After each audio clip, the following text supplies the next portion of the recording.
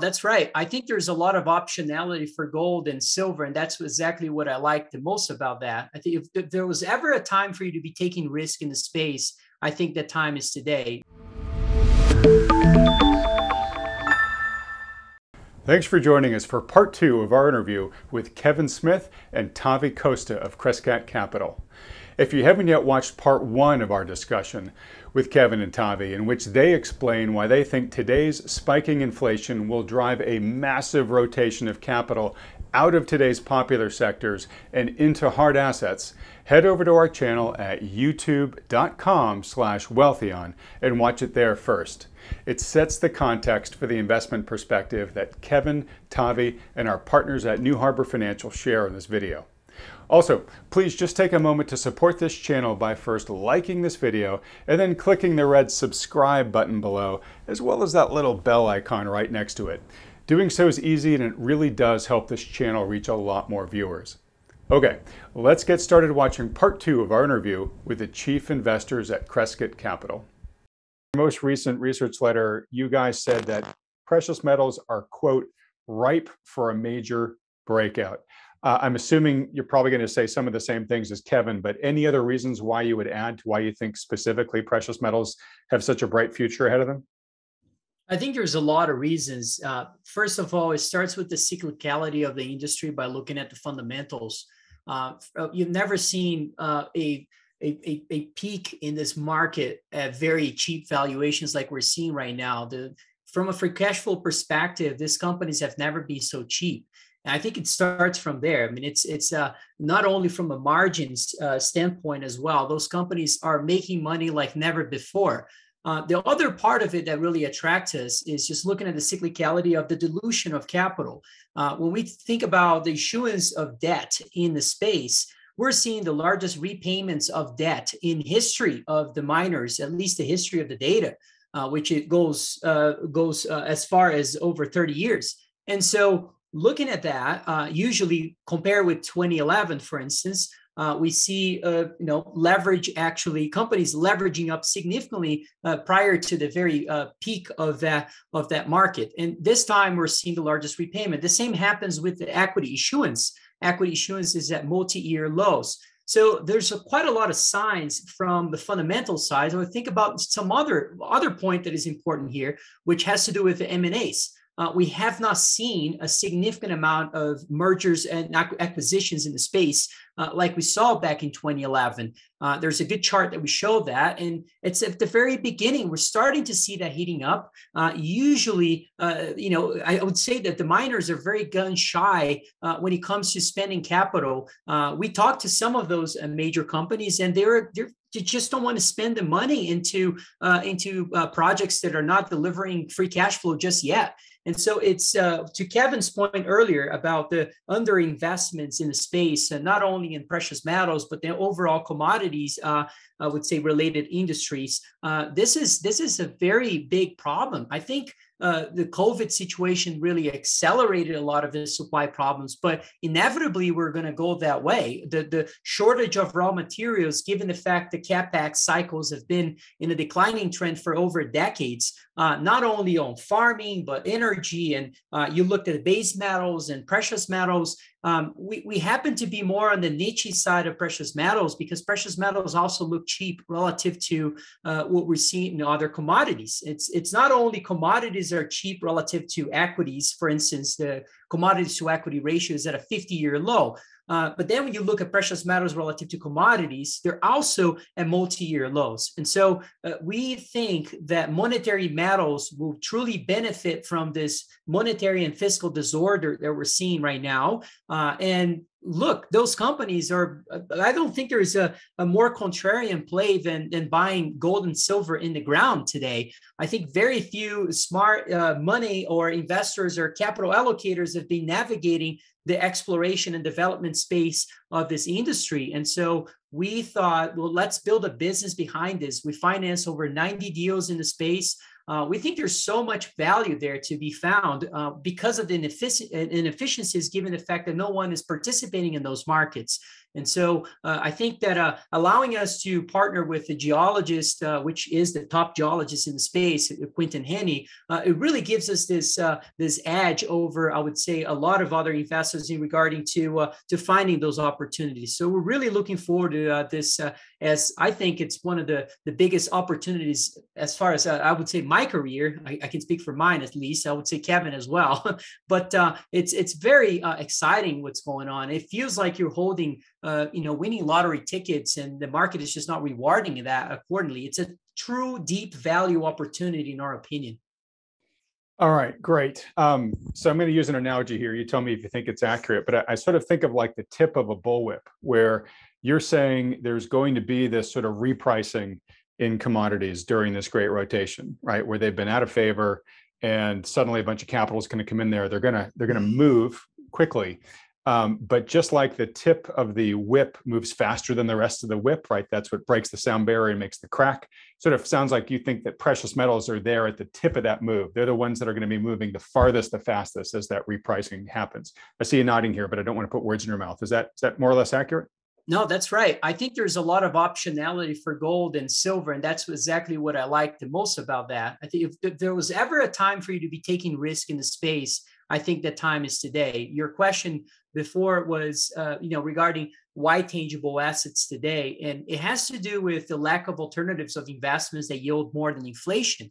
When you have an environment like this, it drives you to tangible assets, and so those companies have been, bleeding capital for a real long time. And this is the first time that, because of this corporate behavior that's been forced by investors, forcing those the management of those companies to really be much more conservative with their capital, is forcing not only a lack of exploration and in budget and exploration in general, development of mines, spending in general in regards to new projects. And so all those issues are going to be creating implications for the supply curve of gold and silver. And on top of it, we have this supply cliff. Kevin has a really good chart on this showing the supply cliff of gold of the top 20 or top 10 major companies in space.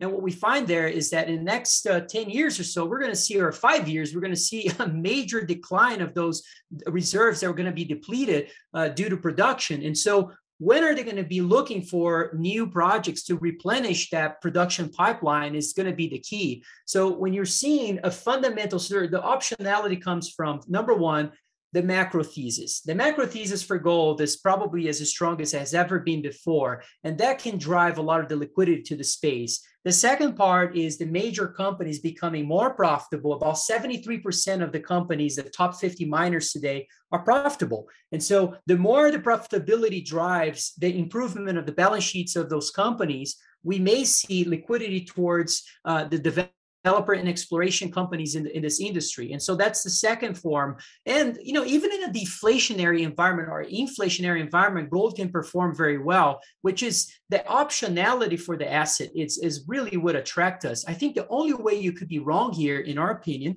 is if we're going to be the next 3 years or so, we're going to see organic growth in the economy. Or in other words, no need for further monetary and fiscal stimulus to drive growth.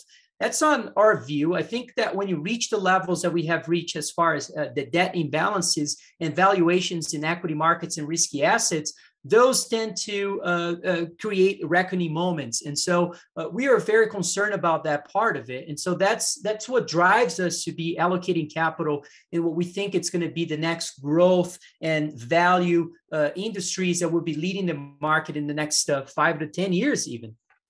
Great. Yeah. And to your point of what could prove your thesis wrong here, and that sort of that return to really robust, sustainable economic growth. Being a realist looking at the landscape, we just shot, worldwide, tens of trillions in monetary and fiscal stimulus over the past year and a half. In the US alone, over 10 million.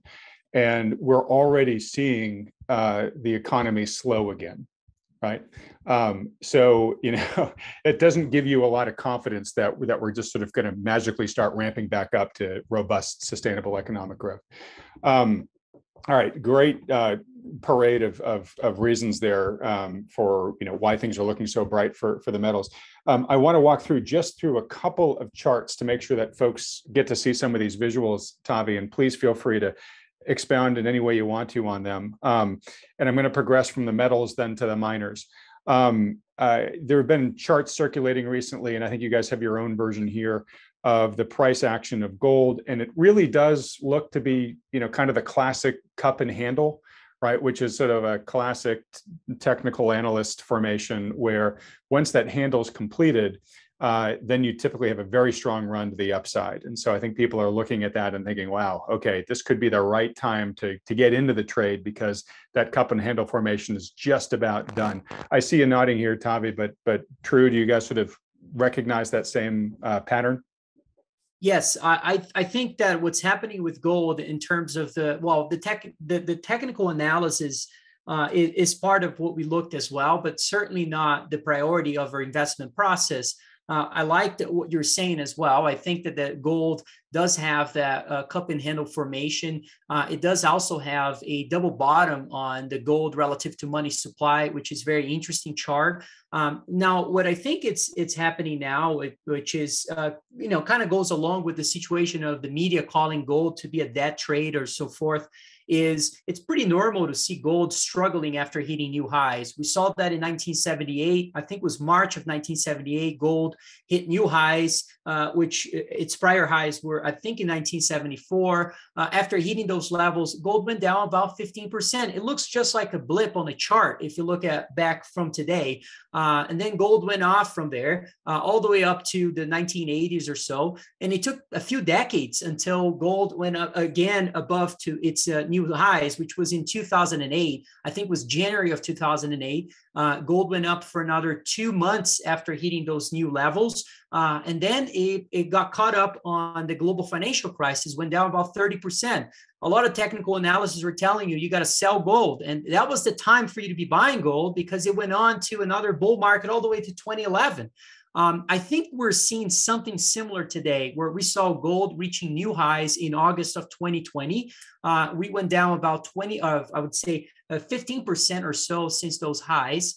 It's absolutely normal at a time when sentiment has never been so negative and everyone is focusing on crypto rather than looking at a hard asset that has been served as an alternative for the monetary system for so many for so many centuries. And so we like to, if there is a way to leverage up your thesis on gold, that way to do it without taking on debt really is through buying gold and silver in the ground. So that's basically the thesis behind all this. But I love that chart on gold. I think that cup and handle is definitely going to be formalizing itself in the next I would say in the next 2 to 3 years. I think we're going to see much higher gold prices that will also drive the value of those miners too.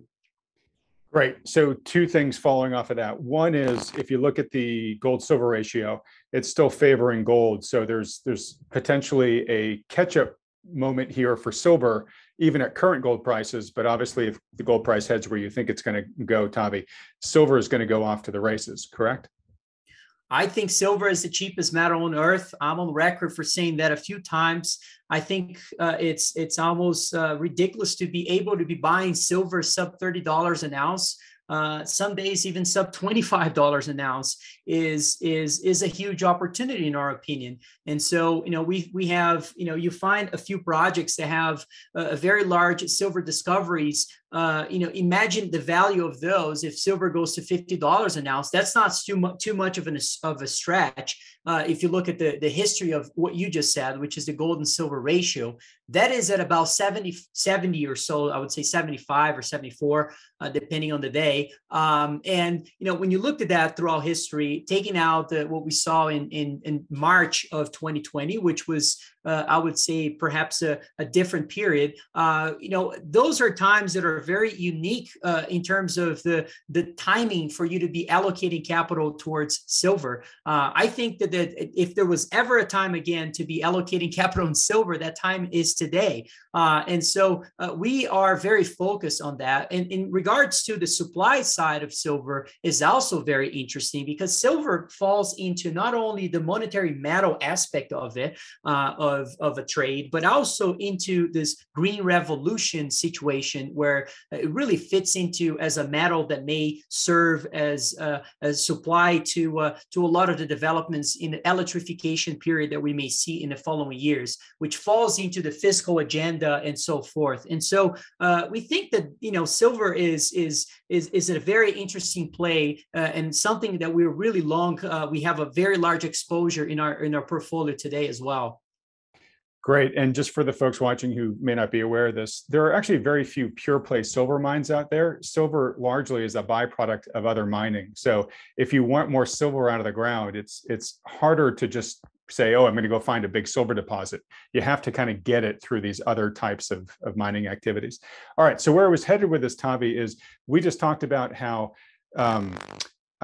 both technically and fundamentally, we can make a really good case for higher prices for gold, maybe even more extreme appreciation for silver as it catches up. Right now, you have a chart here that shows that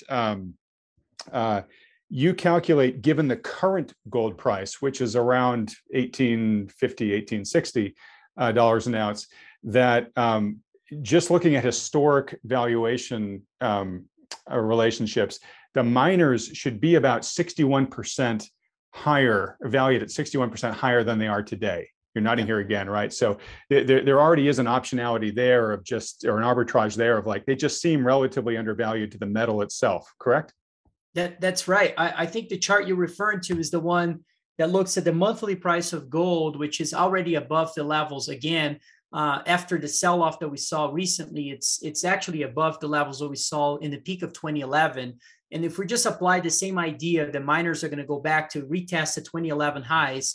That really implies a 60+% return from here. Obviously, we think that given the risk and the leverage to the gold and silver price, we think the miners are going to go much higher. And on top of it, the fundamental story is nowhere close to where it was back in 2011. It's significantly better. To what Kevin was talking about the gray rotation and this prioritization to profitability. Well, if there is one profitable place to be invested in, that's the mining space in the precious metals and base metals.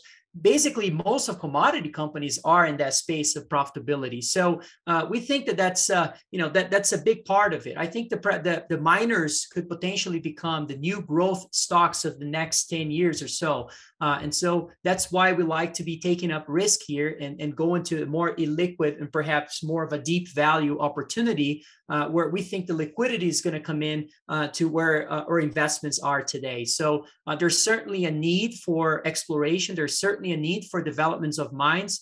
And with gold and silver prices going higher, in our opinion, regardless if it is through real rates or further disorder in the monetary and fiscal side or further amounts of leverage in the system, we think that's going to be driving tangible assets higher, and at some point will drive also liquidity to the miners. So miners are our favorite industry right now to be long at this point. Great. And you're doing a great job of helping me kind of put the bow on this that I'm trying to tie here. And Kevin, we're coming back to you in just a moment, buddy. So hang in there. So we talked about how really good argument to be made that the metals prices are going to go higher. We're talking about that even just at current prices, the miners are undervalued and should, deserve to increase by over 60% just based on 2011 comparisons. Then to the point you just made there, Tavi, the industry has really cleaned itself up from 2011. So we should expect a better, relative performance out of them. And just very quickly, you or maybe it was Kevin talked about how cash flows for this industry are at multi-decade highs. Equity and debt issuances are at multi-decade lows. So they're not getting into trouble with leverage. They're not diluting their shareholder base. And the M&A cycle is just beginning to turn up. And that's really what makes this sector come alive, is when the big players come in and start buying up the smaller players. That's where you can get these sort of tremendous returns in a short period of time. I see you nodding here. So two things. Hopefully we've made a really good case for both owning the metals and the miners. If folks haven't seen the the bonus presentation that Jeff Clark gave for this audience, go to wealthion.com/Jeff. Wealthion.com/Jeff. And you'll see the presentation that he recently gave at the New Orleans Investment Conference, where he goes through basically his top picks for the companies that he thinks could perform the best from here, given current circumstances. So that's a good opportunity for, looking to an expert's pick list on existing publicly traded companies. All right, now, Tavi, I want to give you an opportunity to talk about what you've mentioned here kind of briefly, but you guys are doing something at Crescat kind of based on this thesis of gold in the ground is one of the best investments you can think about right now. What exactly have you put together there for investors? Well, thanks for the opportunity to discuss that. By the way, I'll say hi to Jeff Clark. He's a very nice guy and very smart investor. It's a pleasure to be friends with him as well. I would say that, look, it really starts from the optionality from the macro environment, number one. The number two part, it's what we think the majors are going to be needing in the following years as far as new projects to replenish their production lines. And so we really partnered with Quinton Hennigh. For people that don't know, Quinton Hennigh was the guy who was behind the Fosterville discovery, which he was really imperative at designing the drill hole for that. And so he has partnered with Crescat to really look for the new, what we call the discovery age. We want to be involved with all the new discoveries of gold and silver of the next few years. And so we've had financed over 90 companies in the space. Some base metals too, but mostly precious metals. We try to find silver names as well, given our bullishness in the space. But it really is through a geographic focus of different parts of the world that we think will serve some of those world-class discoveries. It's starting from Canada, from the Golden Triangle, Yukon, or Newfoundland, all the way down to the U.S. and Nevada. Alaska as well is a place where we have a lot of investments. In Mexico is another place. But we also have a lot of investments in Finland, which we think that there are quite a lot of opportunities in that space. Australia, we avoid places like Africa and China, Russia, and some other states that perhaps we may have issues with in terms of jurisdiction risk.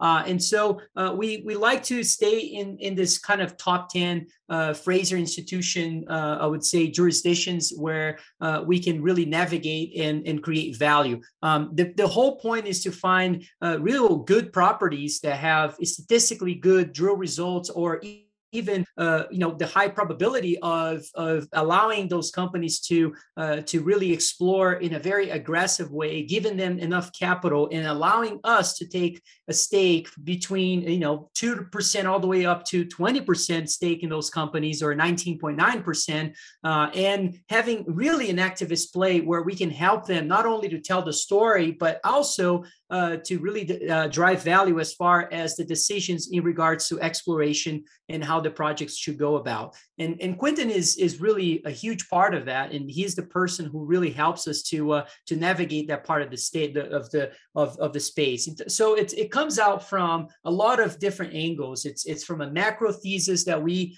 really drove us to start looking at this industry, and this part of the industry is through Kevin's investment process of creating quant models and trying to quantify. This is something Kevin mostly is working even more than I do in regards to quantifying, systematizing what we call the Lassonde curve. I'm sure some of your viewers know what that means, and trying to identify what is the full value of a company can reach at the peak of the Lassonde curve in the discovery phase. Allows us to position ourselves and size those positions accordingly, and also exit from those positions at the moments that we think that we should be. And so all those are different parts of our investment process that I think are coming along together in a very nicely.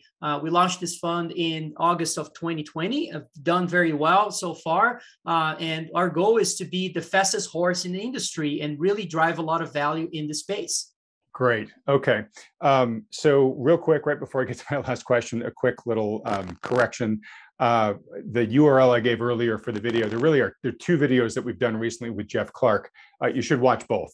The one I mentioned, wealthion.com/Jeff, are Jeff's deep value picks. These are publicly traded stocks that he thinks are, sufficient for anybody who's thinking of investing in the precious metal space to look at closely. Then at wealthion.com/Clark, those are Jeff's sort of highly speculative picks, the ones that he thinks have the biggest upside potential. But of course, for the higher potential return, there's higher risk that comes along with it. So it's not for everybody. It's really for people just with discretionary capital who, are not afraid of losing it if those bets go wrong. But those are the companies that Jeff feels the most optimistic about their long-term prospects. So those are the two URLs to go to. All right, as we try to land the plane here, guys, Tavi, I'll bring it back to you real quick. What counsel would you offer to today's prudent investor? This audience that's watching, they're people that are working hard to build wealth, to create a safe financial future, a prosperous financial future for their families. They're worried about the overvaluations in the general market that you guys have talked about. They don't want to become roadkill if there's a major market correction coming down the pipe. You guys have done, I think, a wonderful job of making the case for hard assets as the place to put your capital. Beyond what we've already talked about here, is there any other potential bits of advice or direction you'd give them? And maybe I should ask you to respond to this.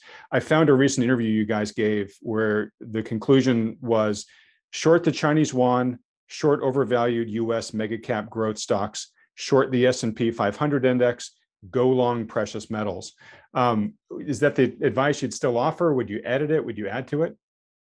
No, we like to have a basket of asymmetric bets in our portfolio. And I would say the biggest risk to the market today, in our opinion, comes from the inflationary forces. I think there's really three pillars that are moving along here in a very significant way. It starts from this wealth transfer from the government to the people that are driving inflationary forces in a big way. The second one is what Kevin kind of touched on it, which was the wages and salaries growth, which is a secular shift, in our opinion, that will drive inflation too. The third one is the monetary debasement that we're seeing in the fiscal disorder, which is driving also the Federal Reserve to be buying those treasuries in order to drive or suppress interest rates over time. And even though we may see an exit from that strategy for the short term, ultimately, I think we're going to go back there again. And the fourth one has to do with you kind of touched, which is China. The deglobalization patterns we're seeing, which started, in our opinion, back in 2016, are really still going very strongly, in our opinion. And we think that that's going to continue to be the fourth pillar of inflation, of adding to this pressure of consumer prices to rise. We think that China is a credit bubble. So if I would point out to an issue globally as far as a credit bubble outside of other developed economies, I would say the biggest one, in our opinion, that is a risk is China. We think China is a massive credit bubble, banking. I think we may see a banking crisis coming out of China. And how do you play that? In our opinion, one of the ways is to be short the yuan. So we like to be not only long gold, but long gold relative to the most overvalued currencies in the world. In our opinion, that is the Chinese yuan and the Hong Kong dollar. I don't think that the markets are really pricing in on the implied volatility of those derivatives. What it could potentially happen with those currencies in case we do have a currency and banking crisis unfolding in those two countries. I'm referring to China and Hong Kong. So I would say those are the biggest things. Kevin touched on valuations. I think that's a huge deal for investors.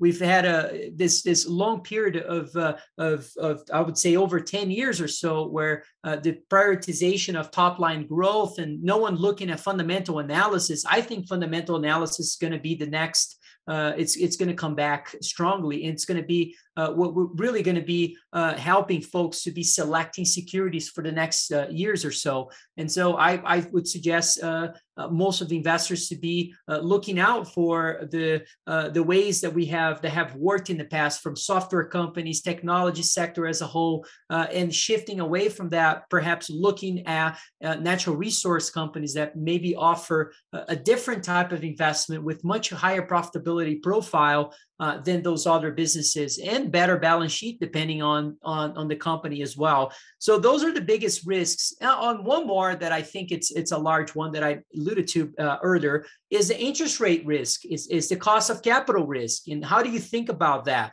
How do you think about long duration assets? I think those are all going to be questions and opportunities in the markets for the following years. By the way, this issue with 10-year yields rising is not going to be, in our opinion, just a problem in the US. We think it's going to happen globally, especially among developed economies. So it's something that we're watching as another macro play. And I've said this before too, we've seen a domino effect. We're seeing it started with lumber prices, and then we saw issues with energy prices starting to rise. And then we saw lead, zinc, coal prices beginning to rise too, and that is starting to impact things like ammonia prices. And now agricultural commodities, we think, are the next ones to start moving. That's another opportunity that we think that will be driving the inflationary thesis in the next year or so. I would say the next 12 months or so, through food prices continue to rise and fitting into this inflationary problem. So sorry, I went long a little bit, but those are I would say the biggest takeaways from this interview, or from at least the things that I'm concerned about on the economy for the next 3 years or so. Excellent. Well, thanks for that wrap up. And so Tavi, I know that you're active on Twitter. Can you share your Twitter handle for folks that would like to follow you? At Tavi Costa. Great. All right. Now, Kevin, we're coming to you. If you could share your Twitter handle, and then if you have anything that you wanted to add to Tavi's parting comments there, that'd be great. Sure. I'm at Crescat Kevin. So CRESCAT and then Kevin, at Crescat Kevin. I think Tavi did a great job of summing everything up. There is a lot more on the commodity long side of the market that we are bullish on today. It's not just precious metals. We love precious metals. Don't forget that. But there's a lot of other energy commodities, food commodities, fertilizer. We like steel. Anyway, it's a whole host of commodities in the portfolio today. Forest products, and even coal. I think there's an opportunity for some of the old economy energy sources today as we approach winter here, and with oil and gas prices rising. This is the setup for inflation to feed through to a number of commodities. Like Tavi said, it's a domino effect. So we're involved with a lot here at Crescat. Our global macro strategy, our long short strategy has a lot more to add on those other commodity fronts, as well as our large cap. But the precious metals fund is just focused on the precious metals. So that's what's going on here. Okay, great. And so if folks want to actually learn more about your organization, it's crescat.net. Correct. All right, guys. Can't thank you enough for taking so much time with me here today. It was a fascinating conversation, wonderful analysis. Thank you for this interview, but also just thank you so much for the phenomenal charts and insights that you guys publish on such a regular basis. Well, thanks for having us. Thank you, Adam. Yeah, we appreciate that. All right, as we do every week, we're going to hear from Wealthion's endorsed financial advisors. We've got John Loder and Mike Preston. Hi, guys. How are you? Hello, Adam. Good to be with you. Nice to see you, Adam. Great to see you guys. All right, well, let's dive right in. So, guys, as I was listening to Kevin and Tavi go through their whole rationale for the Great Rotation, I was just thinking you guys must have been standing up in your chairs and applauding. It seemed like they were just, enumerating the mission for New Harbor, your guys' firm. And then as they sort of went through, hard assets and the specific different commodity spaces, and then particularly gold and the miners, It was literally like they were just ticking off your guys' investment playbook. So, John, what did you take away from the conversation? Yeah, Adam, I thought it was a great conversation. We've been followers of Crescat's work for quite a while. They put out some really really lucid charts that are all data backed, and we love it when folks instead of kind of speaking their beliefs and perhaps even their egos and opinions, they speak starting from data, and that's what the folks there at Crescat do. Look, I mean, they painted many of the pictures that we've talked about with you, Adam, both from us and from other guests you've had on. The contrast between certain areas of the market couldn't be more great. They talked about the historical undervaluation of commodities to the broad stock market.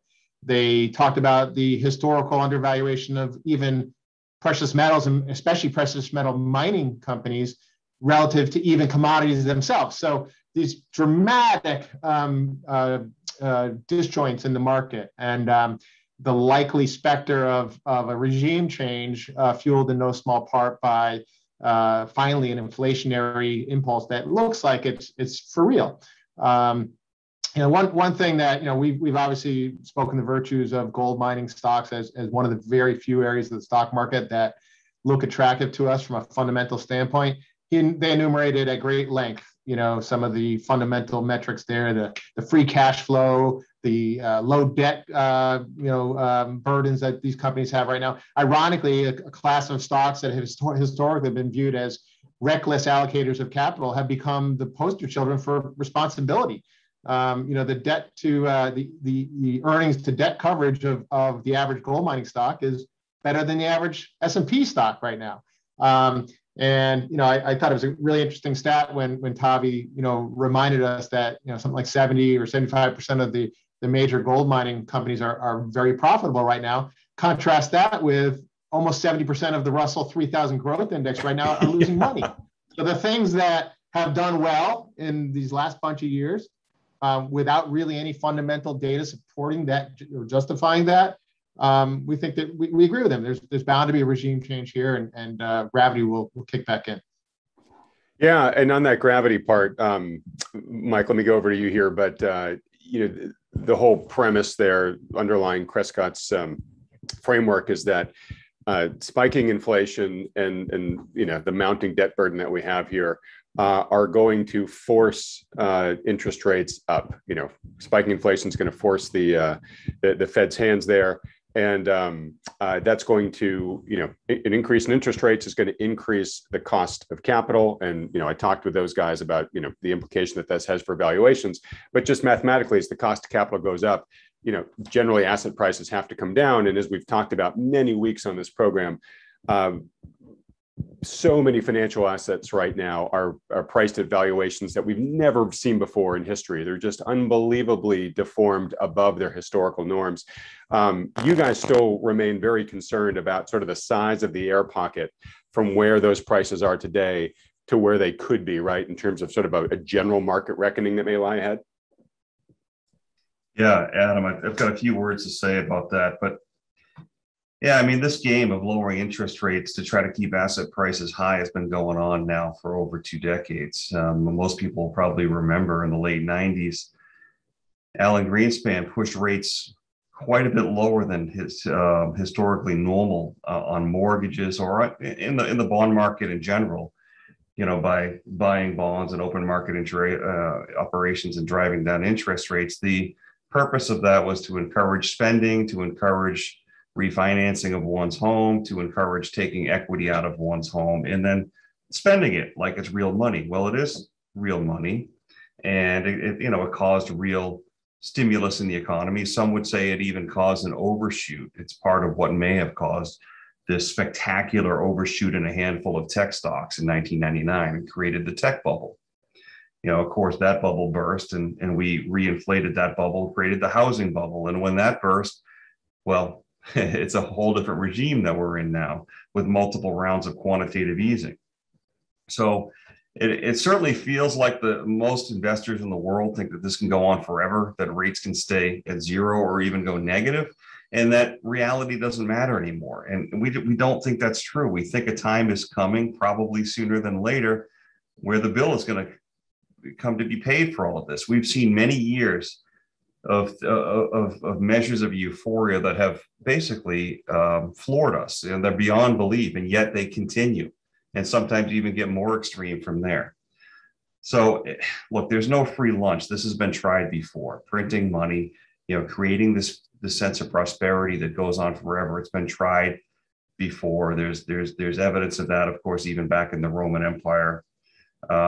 It will end. And the problem is we don't know when, and it tends to happen slowly compared to one's lifetime. So it can feel interminably hard to be out of the bubble or not participating. We're warning over and over again that we think that when this bubble bursts, and it will burst, it's going to be very painful. It's going to hurt a lot of people. But maybe what we didn't realize is how much it hurts to watch others party while you're not. So that's why we call this a psychological war that's going on. This policy of printing money is just inherently wrong, and it's difficult to navigate. So it's only a matter of time, though, before things start to change. Certainly, interest rates going up would burst this bubble. We're looking at commodities like John mentioned that Kevin and Tavi talked about. Commodities are starting to perform well, break out of their chart consolidations. Gold in particular is breaking out of over a year and a half weekly consolidation triangle to the upside. And we think that gold, silver, and miners could do great from here. As far as equity markets, we would stay out of equity markets for the most part. We're at most about 10% exposed because we still think that the equity markets will have substantial losses from these levels whenever they happen.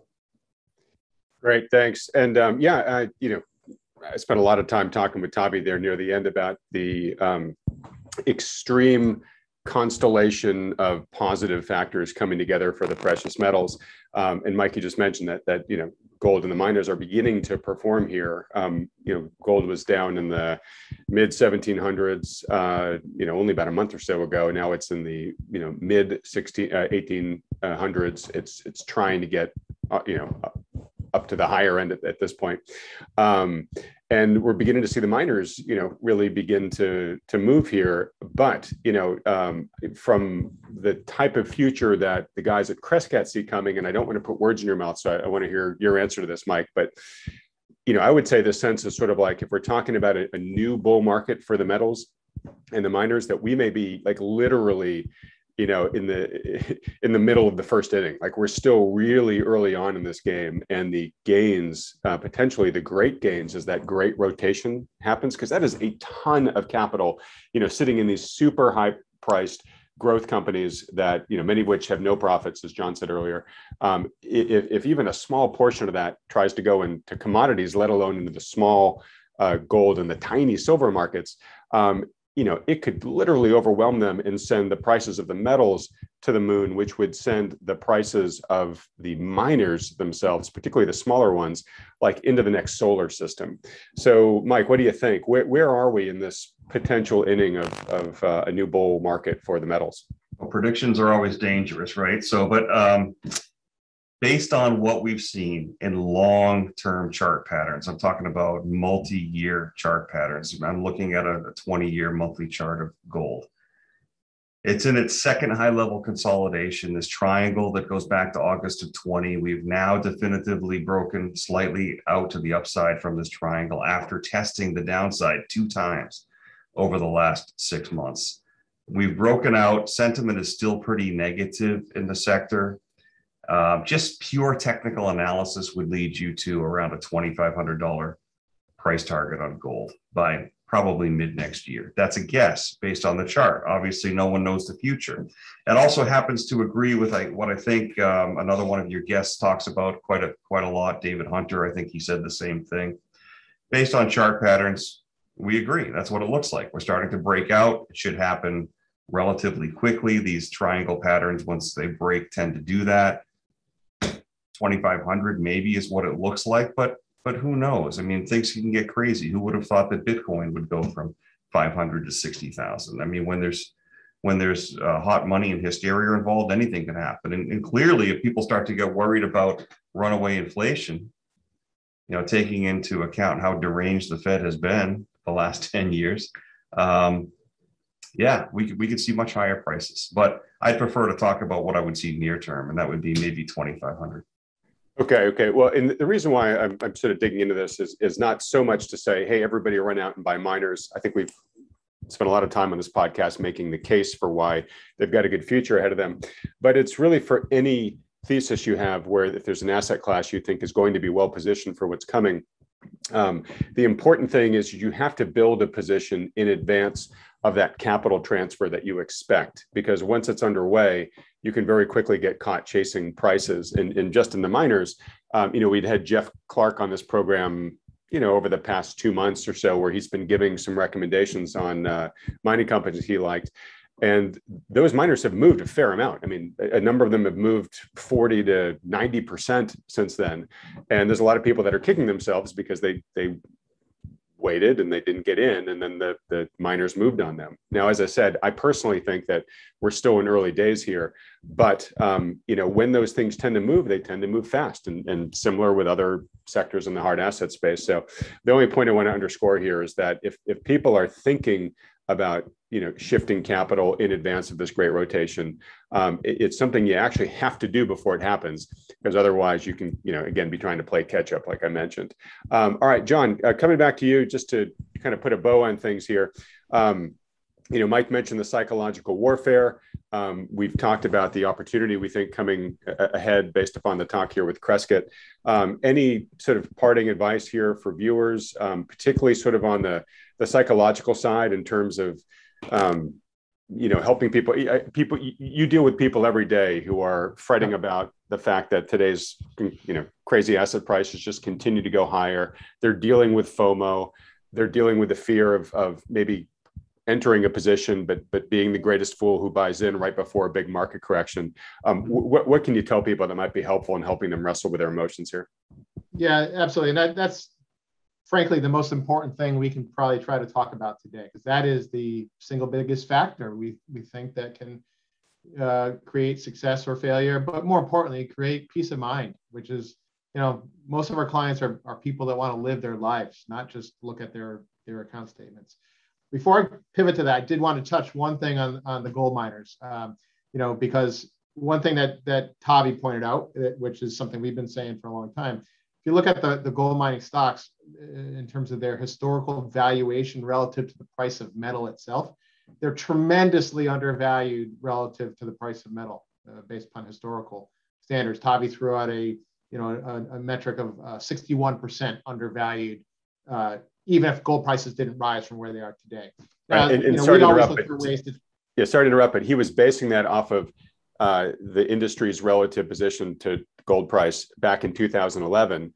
And yes. I chimed into this, say that's when that industry still had a lot of cleaning up to do.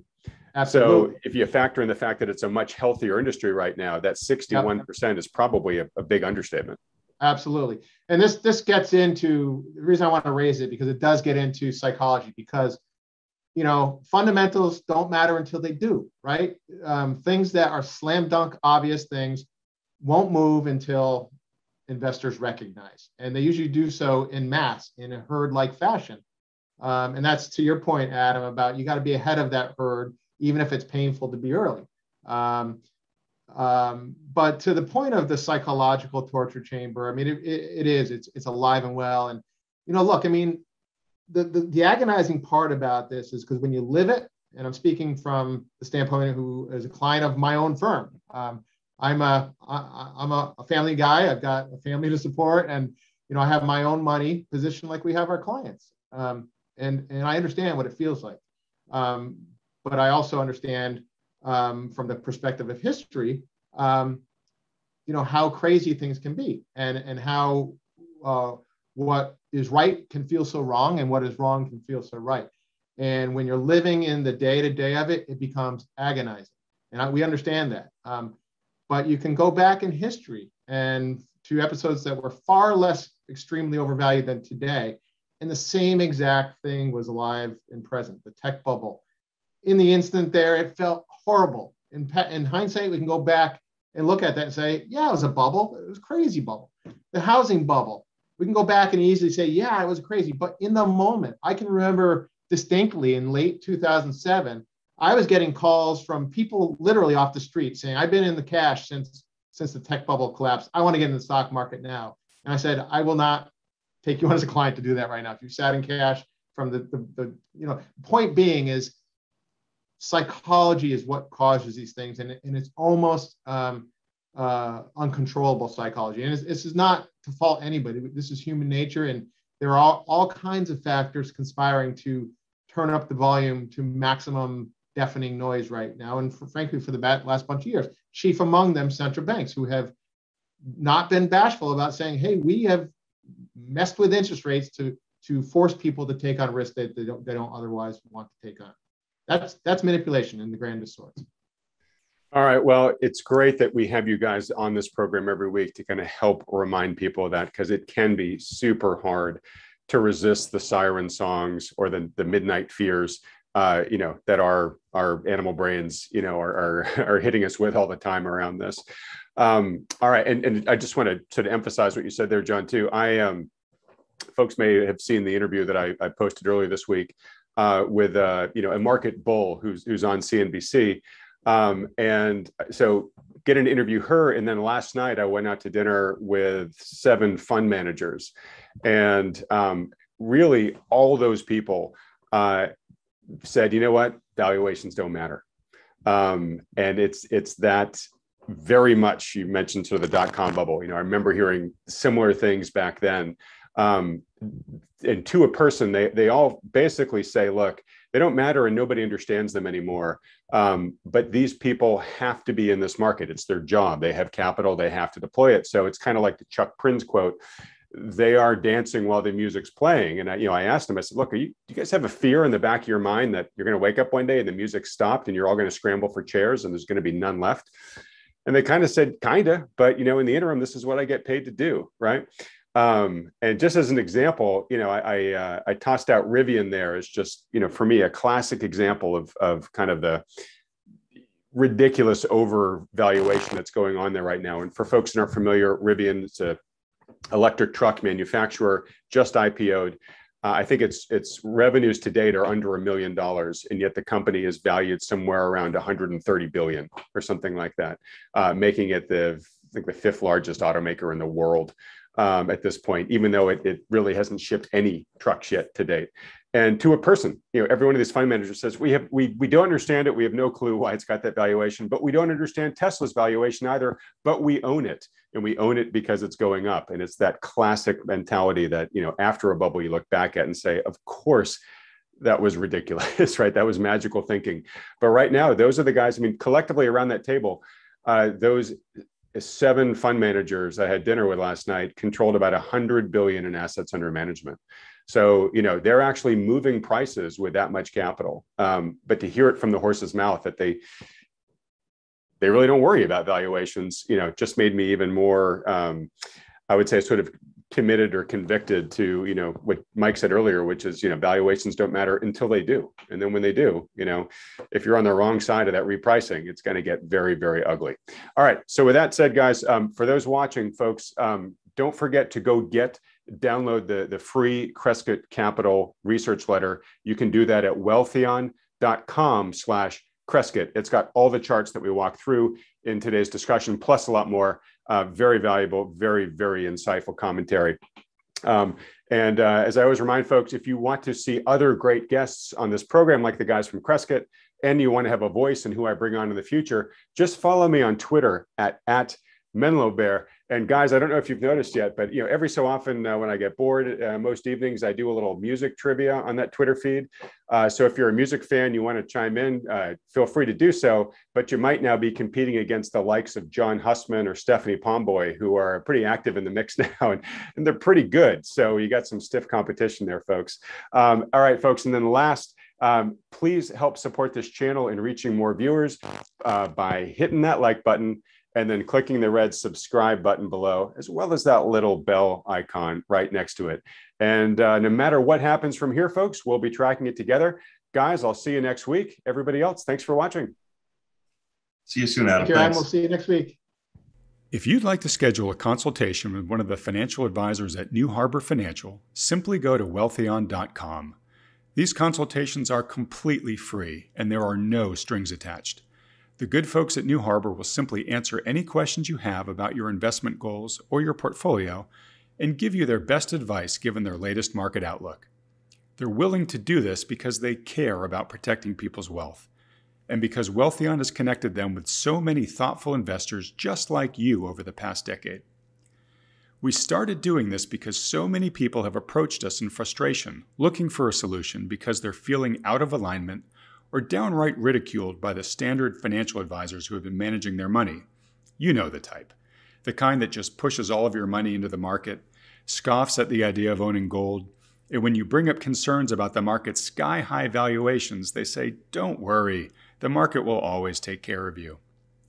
For many of the reasons discussed in today's video, we think this is one of the most challenging and treacherous times in history for investing. We strongly believe that today's investors are best served working in partnership with a conscientious professional financial advisor who understands the risks in play. Now, we're agnostic which professional advisor you work with, as long as they're good.